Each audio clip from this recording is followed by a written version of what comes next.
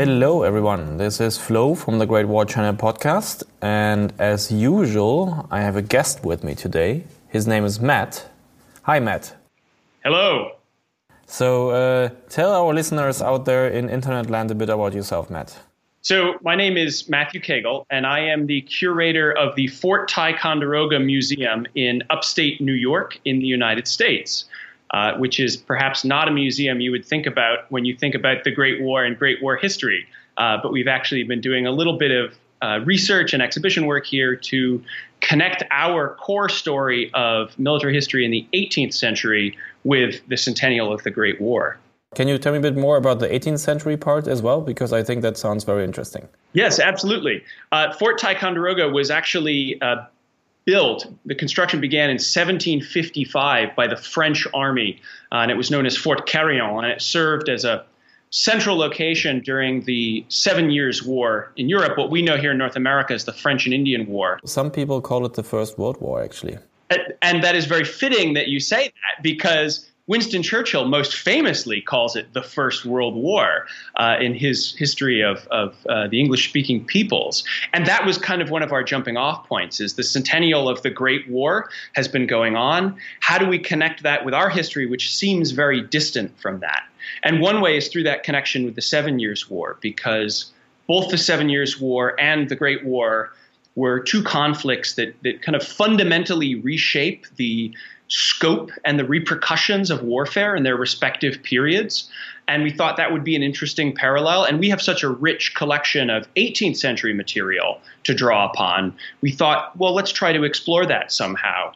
And it just so happens, though, that the museum has an even more vivid World War I connection, in the sense that the founder of the museum actually went to France during the Great War. Oh, what are the chances? Yeah, and what was interesting is our museum was actually reconstructed from the ruins of this fort that had sat unoccupied for over 100 years. And they had been privately purchased by a New York merchant in 1820, representing probably the first historic preservation effort of a battlefield in American history. And they reconstructed the fort, and it was open to the public by 1909. So when World War I began, this was already a museum that was welcoming people in to explore the history of this place in the 7 Years' War and the American War of Independence. Oh, wait. Okay, so the founder of the museum was already a museum director when he went to war, actually. Yes, was already the founder of a museum. He was a businessman primarily. This was kind of a side project because his family had owned the property here. And actually, the war had a really powerful impact even before he goes over to France, because his business was in cotton trading. And in the summer of 1914, as the First World War began, the cotton markets, as well as a lot of other global markets, just tanked. And he had heavily invested in cotton futures. And when war begins globally, that's worthless. And so his company basically was forced into bankruptcy, ruined his business. He retired somewhat to focusing on family and the project here. But it also meant he didn't have money to continue adding to the museum here, adding to the collections, restoring more of the building. And so they basically sent a telegram overnight when the war began: stop work immediately. We can't afford it. So we actually owe admission prices at the museum to the First World War, because they had to charge admission for the first time to cover the expense of the project of building this reconstructed fort and opening the museum. Wow, that's fascinating. I don't think a lot of museums can tell that story, I think. So let's follow, before we come back to the museum later, let's follow the businessman then. What did he do when, after his company went bankrupt? You said he went to war. How did that happen? Well, it took some time. Ultimately, I think it took American entry. He actually seems to have written a letter to Theodore Roosevelt Jr. offering his services for the American invasion of Mexico, saying that he had some military service, he grew up around horses, and that he would be willing to volunteer for this campaign. Nothing ever seems to have come of that. But he did have prior military experience. He had actually been in the New York Naval Militia and served as a deck gun crew on the USS Yankee during the Spanish-American War. So it was actually part of the taking of Guantanamo Bay in Cuba. So a little bit of military experience, admittedly naval. And ultimately, when the Americans got in the war, he seems to have made up his mind to volunteer with the ambulance service in France. In June of 1917, he gets on board a ship aptly named the Rochambeau, in honor of the French general who led an expeditionary force to America during the 18th century, arrives in Bordeaux and goes off to training with the Norton-Harjes American Volunteer Motor Ambulance Corps, which had been formed very early in the war, 1914, 1915, so the original sections. And they spent a month training, just kind of getting up to speed. And since he had any prior military experience, he was actually promoted to sergeant kind of right away. And the men began getting into the rhythm of a military life before they would be sent out to the front lines. I mean, that speaks volume, because that was the time when the US desperately needed any kind of able men and to fill up the ranks with officers. Like even in 1918, I think their divisions were twice the size because they didn't have enough officers to lead the men and everything. So it's interesting that this is also the case with such a volunteer unit, especially since you said they already had been there. Do you know a bit more about the unit by any chance? Well, the unit that he joined in the summer of 1917 was the amalgamation of a couple of units, one formed by Richard Norton, who was an American in 1914, late 1914, I believe, which was joined with another service that was promoted and funded by a banker, Harjes, Mr. Harjes, and they consolidated together to form one of the two major American volunteer ambulance sections, the other being the American Field Service, which is actually a little better known today, I think partly because they still exist as basically as a international education and connection group. The Norton-Harjes volunteers disbanded basically towards the end of the war. But they had been in France for a long time, and Stephen Pell, the museum's founder, initially was attached to Section 59, and they got sent out. They picked up their ambulances and went to a quiet section of Lorraine where they, would rotate on duty for 24-hour terms, going out, about a mile behind the front lines, waiting to pick up any wounded men who would be pulled back. Eventually, though, what happens to these units is that the American military, once they start getting their base over in France, ultimately decides that they are going to militarize these volunteer sections. So all of these American volunteers are now going to be folded into the U.S. Army Ambulance Service. And for a lot of the members of the units, that means that they transfer out of ambulance work.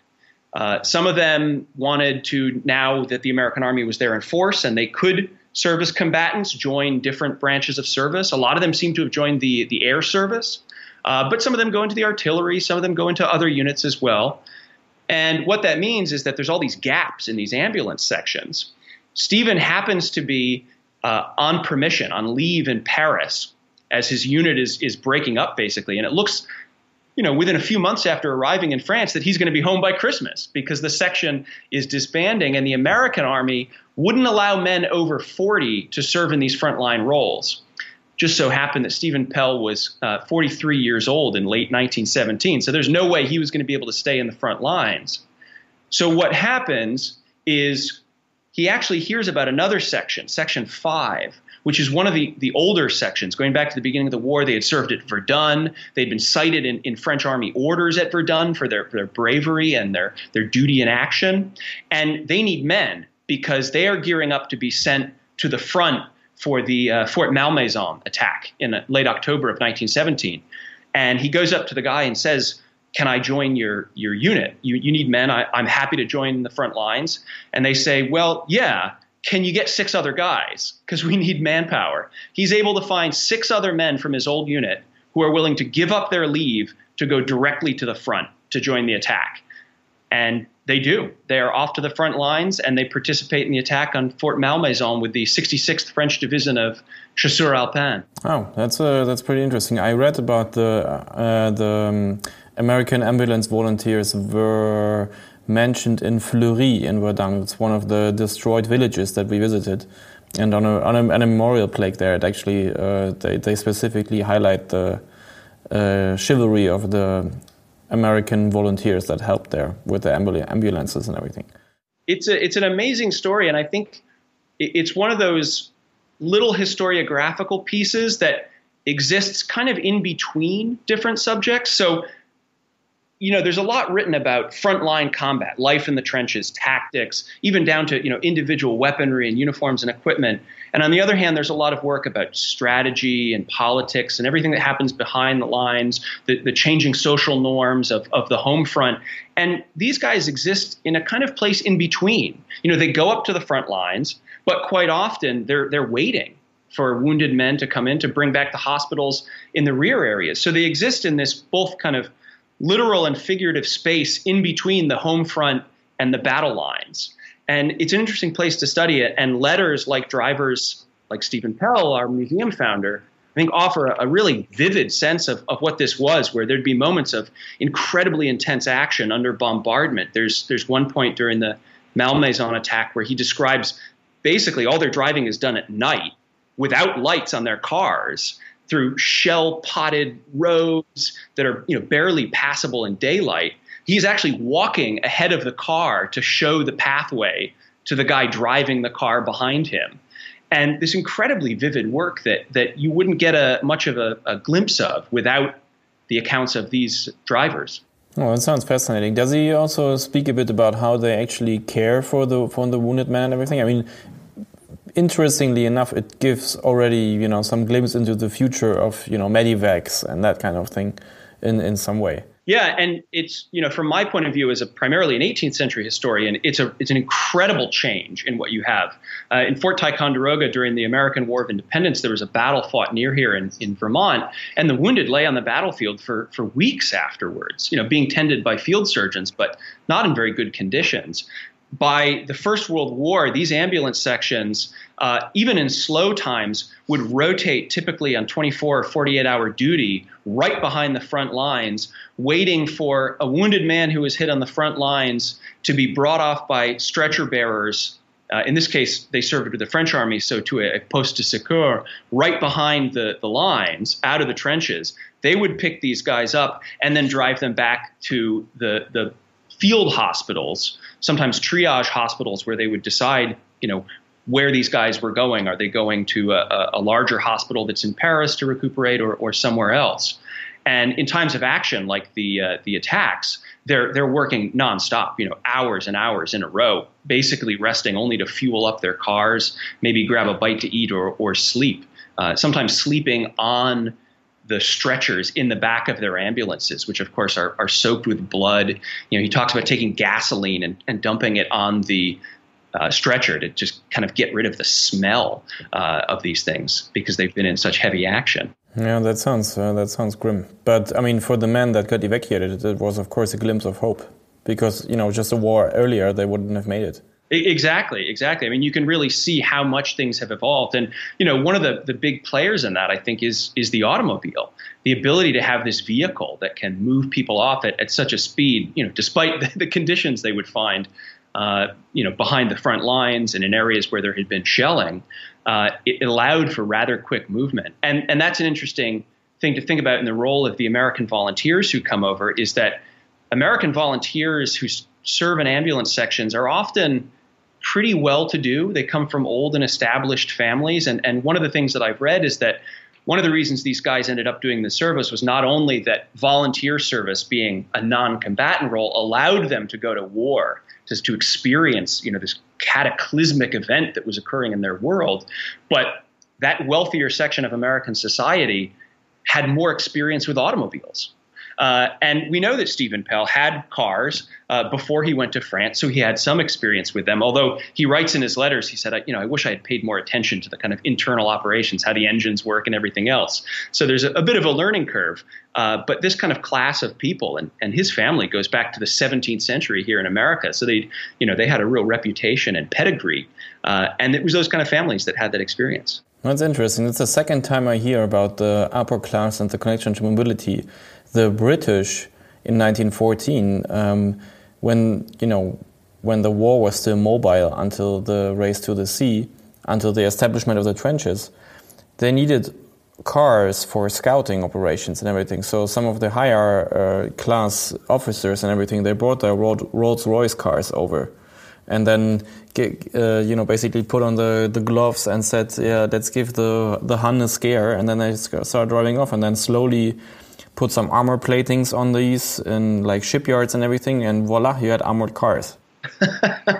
That's incredible. Well, a lot of these ambulance sections too appear to have started with, wealthy Americans, often who had been living in Paris before, who basically used their automobiles and then purchased new ones. And then you see drives to equip American sections of volunteers with ambulances, Ford ambulances that were purchased through subscriptions and drives back in the United States well before the U.S. became involved.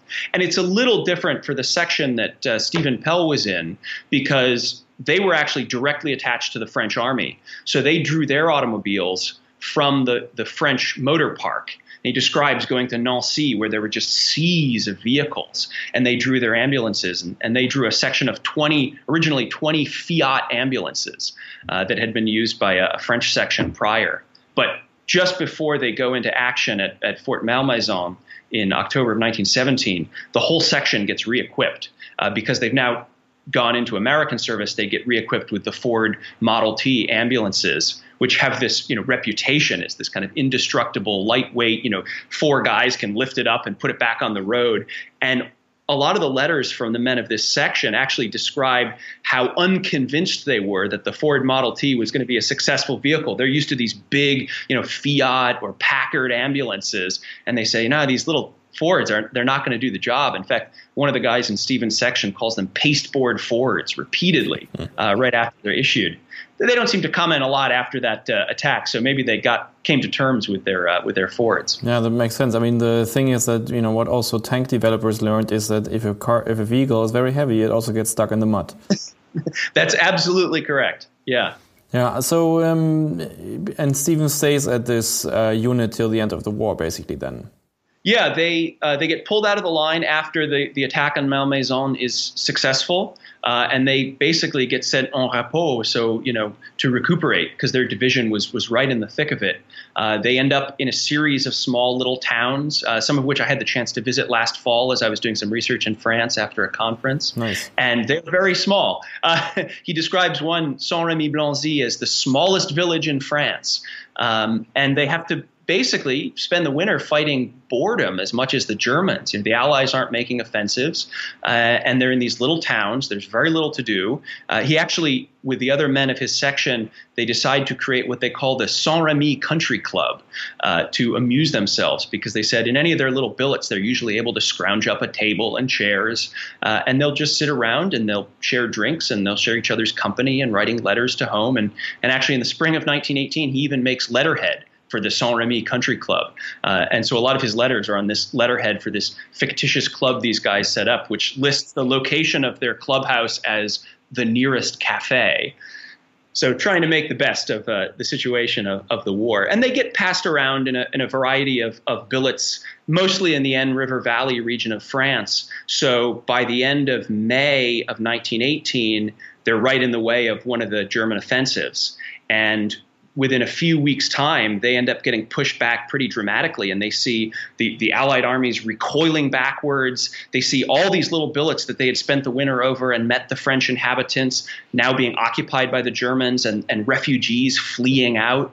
And it's those moments that he says are really the most vivid in his mind, even having been in some of the attacks of Malmaison, the movement of the population in addition to the soldiers in that spring and early summer of 1918 really have a vivid role in his memory. Did he also talk about the fact, the change of the way the war was fought then? I mean, when the front line was static, you could probably envision a pretty regular ambulance system, set up field hospitals and everything. But what when the front shifts very fast? How do you do your kind of job when that happens?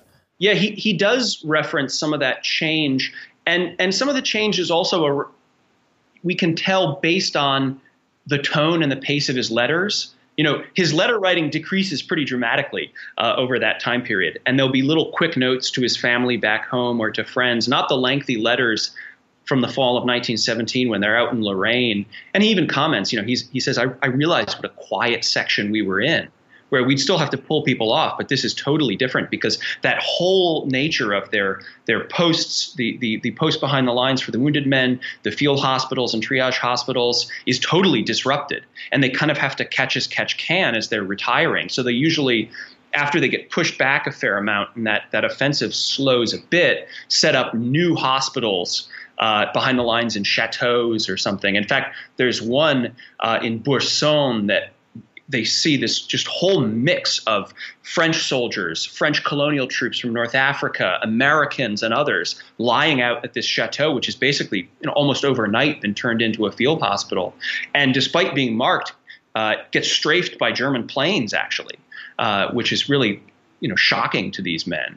And so they're also having to disrupt their normal pattern where usually this section of 20 cars or so would send off, one or two vehicles to the shift towards the front. Now they're working kind of nonstop. And in fact, his section 5, in the American service, they become section 646, ends up working with other sections. No matter what division they're attached to, they're pulling off anyone they can just because the need is so great.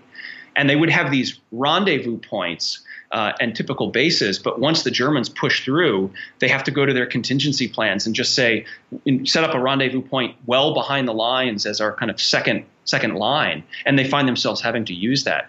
But then again, by the time you get into July, the Allies are counterattacking. They're now driving back through the areas that they had been in over the winter, that they're now liberating basically from the German army. And so on July 31st, they re-enter the town that they had spent Christmas in and say, it's amazing to think that months ago we were here celebrating Christmas. Now it's the scene of literally the front line of the war. And it's the day after that, on August 1st, that he's actually wounded. Ambulance men were not immune to this. Although they're non-combatants, although they have the Red Cross on their cars, shell fire doesn't distinguish between combatant and non-combatant. Shrapnel doesn't care. Not at all. And he gets hit by a piece of shrapnel that basically travels up the length of his lower leg, from his ankle up to his knee, splitting it open. By his account, he laid out for 20 hours on a stretcher, waiting for medical attention before being brought back behind the lines. And he's fortunate enough to go to a hospital at Agincourt, which had been set up in an old sanatorium. And there was a mobile surgical unit there that actually happened to be run by a cousin of his. Oh, wow. And that was actually treating, particularly because they had a lot of English and American nurses and staff, they ended up treating a lot of American and British casualties by that point in the war. And so he happens to get really good service there as he's recuperating from this wound that, basically requires the draining of his leg and putting it back into shape. He talks about having a crooked leg. I mean, it's a pretty serious injury, and it's one that keeps him out of the front line for the rest of the war, basically. Yeah, that makes sense. I mean, it's incredible that you meet your cousin there. I recently read that Ernst Jünger, he's a German officer for the stormtroopers in the Spring Offensive. He walks through the battlefield and finds his brother in a shell hole, even though the brother is in a completely different unit and everything. Well, I think in this case, too, you get that situation that because so many of those American volunteers had come over from a certain social class and social circle, the kind of set of New York and Boston and Newport, a lot of them knew each other prior to the war to begin with and were of this class that wanted to contribute. And so, they connect with each other when they're over there. They pass letters between each other. And he ends up, finding a lot of these people that he had met before the war. And in fact, we have in the collection the piece of shrapnel that was taken out of his leg. What a souvenir from France. Yeah, about a 1-inch kind of square chunk of steel that he actually had a special little case made for, which I think fits his historical interest even prior to this, with that connection with France and its history in North America, and now going back over to France. So the case is actually mounted inside a Louis XIV silver coin, and inside of it is engraved with his initials and the initials of all of these nurses that he had known that helped him out when he was in France. Oh, that's really cool. So speaking of the collection, what did he bring anything else over from France? Or, I know that already by 1919 in France you had things like battlefield tourism, even though not all the dead were buried, and certainly you had an interest in souvenirs, as I called it, from the Great War. I mean, like shell casing art and everything was super big in 1919 already. So what did he get for himself or for the museum? Well, it's interesting because he goes over, I think, with the sense that he's going to find maybe some 18th century material that he can bring back for the museum. And when he's in Lorraine, he talks about that and he writes, I'm not really finding anything that I want. I did find these poilus who were using a 16th century poleaxe head to hang their camp kettle on, making supper. And he bought it off him for a pack of cigarettes. But he doesn't appear to have gotten much of the old stuff he wanted. He does, like a lot of these guys, bring stuff back. And we've been doing a major cataloging project that's been funded by the Institute for Museum and Library Services, a big federal agency here in the United States, where we've uncovered a lot of this World War I material that the museum had, but we'd never paid attention to because it wasn't part of our core story. And one of my colleagues, Margaret Stouter, our registrar, was going through this thing and said, "Oh, are you interested in this bowl?" And I said, "Well, turn it over. That's actually a German Stahlhelm. It's not a bowl at all." But it had just been sitting on a shelf. And so we're able to put that on display. He seems to have brought back some German shell fuses, which I understand were a kind of interesting little pickup by a lot of guys because they're fairly small but intricate and made of brass. Some weaponry made its way back into our collection somehow. And because these ambulance drivers were non-combatants, of course, they were unarmed. So these wouldn't have been service weapons, some French rifles, a German carbine. And so what we're doing in our exhibit this year, which is entitled Great Wars, to reference that connection between the 7 Years' War and World War I, is juxtaposing some of this World War I weaponry and technology with that of the 7 Years' War to show in some ways how the tactics or even the types of weapons see a rebirth in the early 20th century. So we have on display some French and German carbines, which had been developed initially for cavalry use, typically, which is a type of weaponry that dates back to the early modern period. Once you get a reliable flintlock ignition, you see shorter barreled, smaller caliber weapons for mounted troops to be able to use. Although mounted troops are on the decline, although that is an interesting subject, looking at mounted troops in the Great War. Yeah, of course. Their weaponry, those small, short-barreled, sometimes smaller caliber weapons take on a new life in the trenches of the Western Front and elsewhere. And that is, in some ways, a kind of echo of this earlier period. Or even things like grenades. Grenades are heavily used in siege warfare in the late 17th and early 18th century. We have a lot of them that are found archaeologically here at Fort Ticonderoga. And, of course, they see this complete rebirth in the early 20th century as a weapon, both offensive and defensive, that can be used in the trenches. Oh, that's a very interesting thing. I mean, if World War I is one thing, then it is also this kind of clash of the old and the new kind of thing. For example, the helmet in itself is also something that comes back, which is something that was used, hundreds of years before as a, reliable source of protection, and somehow they got rid of it, but now it comes back. Exactly. And that's one of the interesting things to think about from our point of view when we talk with our visitors about understanding warfare in the 18th century. When you think about it from that perspective, the fact that in the 18th century soldiers typically, with some exceptions, don't wear helmets makes that early modern period the kind of aberration in the long scope of the history of warfare. We're almost getting back to normalcy in the First World War with the introduction of helmets, although for a different reason, protected against different types of weapons. But that idea that armor is part of what a soldier wears. So we will actually be juxtaposing World War I helmets in our collection with some of the headgear of the 18th century and even the late 19th century to kind of show that difference. And it's interesting to note also that historical reference is being explicitly looked at. So in America, at least, Bashford Dean, who's the guy who created the Arms and Armor Department at the Metropolitan Museum in the United States, is tasked by the government with designing helmets using his historical knowledge and collection to base these examples off of. Ultimately, they're not accepted for use because I think they look too much like the German ones, according to some sources. I've seen the book. I will put a link to that. There's a publication where his designs are shown and everything. It's in the Internet Archive. I will put a link in the podcast description if our listeners are curious to see those. Yeah, and Bashford Dean, that curator, had a relationship with Stephen Pell, and ultimately he donates material from the 18th century to our museum. So there was a kind of communication there. And in fact, one of the key objects that's going to be in this exhibition this year is the fanion, the section flag of Ambulance Section 5/646, which, according to the veterans of the unit in 1919, was the most highly decorated American emblem of the First World War. Because these guys had been volunteers serving since almost the beginning of the war, they had all these chances to acquit themselves with valor. And they received citations and Army orders at Verdun in 1916, and then on the Chemin des Dames at Fort Malmaison in October of 1917, and 2 citations in French Army orders entitled you to wear the fourragère in the color of the Croix de Guerre, the red and green silk cord over the shoulder, which was a major honor. And I believe they were the first American unit to be awarded that, even though they were not actually a combat unit. Because of their gallantry in pulling wounded men out of the lines. And it was a great honor to have worn this. And then during 1918, they actually received 2 further citations in Army orders that got them a second fourragère in the color of the Médaille Militaire, which was presented to them at the Metropolitan Museum of Art as the Veterans Organization in the fall of 1919.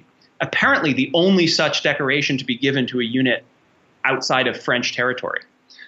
And the flag was actually on display in 1919 at the Metropolitan Museum of Art before it ultimately came up to Fort Ticonderoga. And we recently got it conserved. It was beautiful silk, rather small, but silk flag embroidered in gold with battle honors from Verdun to Champagne in 1918. And the weight of the gold had actually damaged the silk. So we just received a grant here in the United States to conserve that, and it'll be on display for the first time in decades. That's really awesome. So 2 things, Matt, now.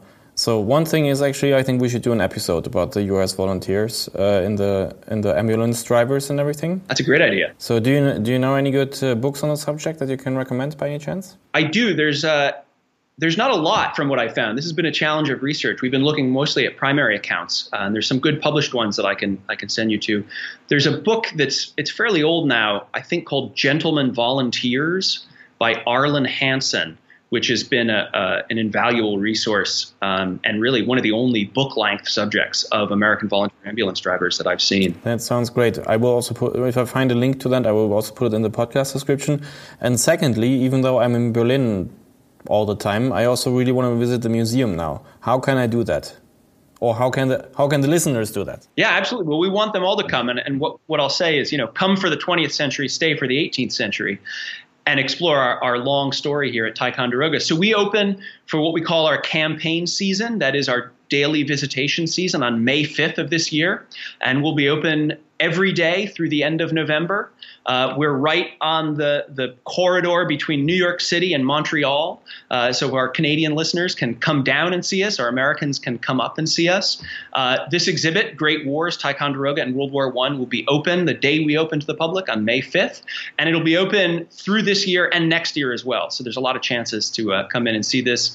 I'll be doing some curator talks throughout the season as I come down and talk about particular objects and stories that we have on display. And we look forward to people coming and checking out a different side of our Ticonderoga story, but one that left an indelible mark on this place. So even if you are a local and have been to that museum as a kid, go again. Now is the time to revisit. And of course, you have a website, and I will put a link to that in the podcast description as well that you can click on. Well, thanks a lot, Matt. That was super interesting. I certainly learned a lot, and as I said, I'm very eager to do an episode about these guys now. I think it'd be a great idea. It's a really fascinating story, and it was great to talk to you about our little part of it here. Awesome. Then have a nice weekend, and talk to you soon. Yes, you as well. Thank you very much.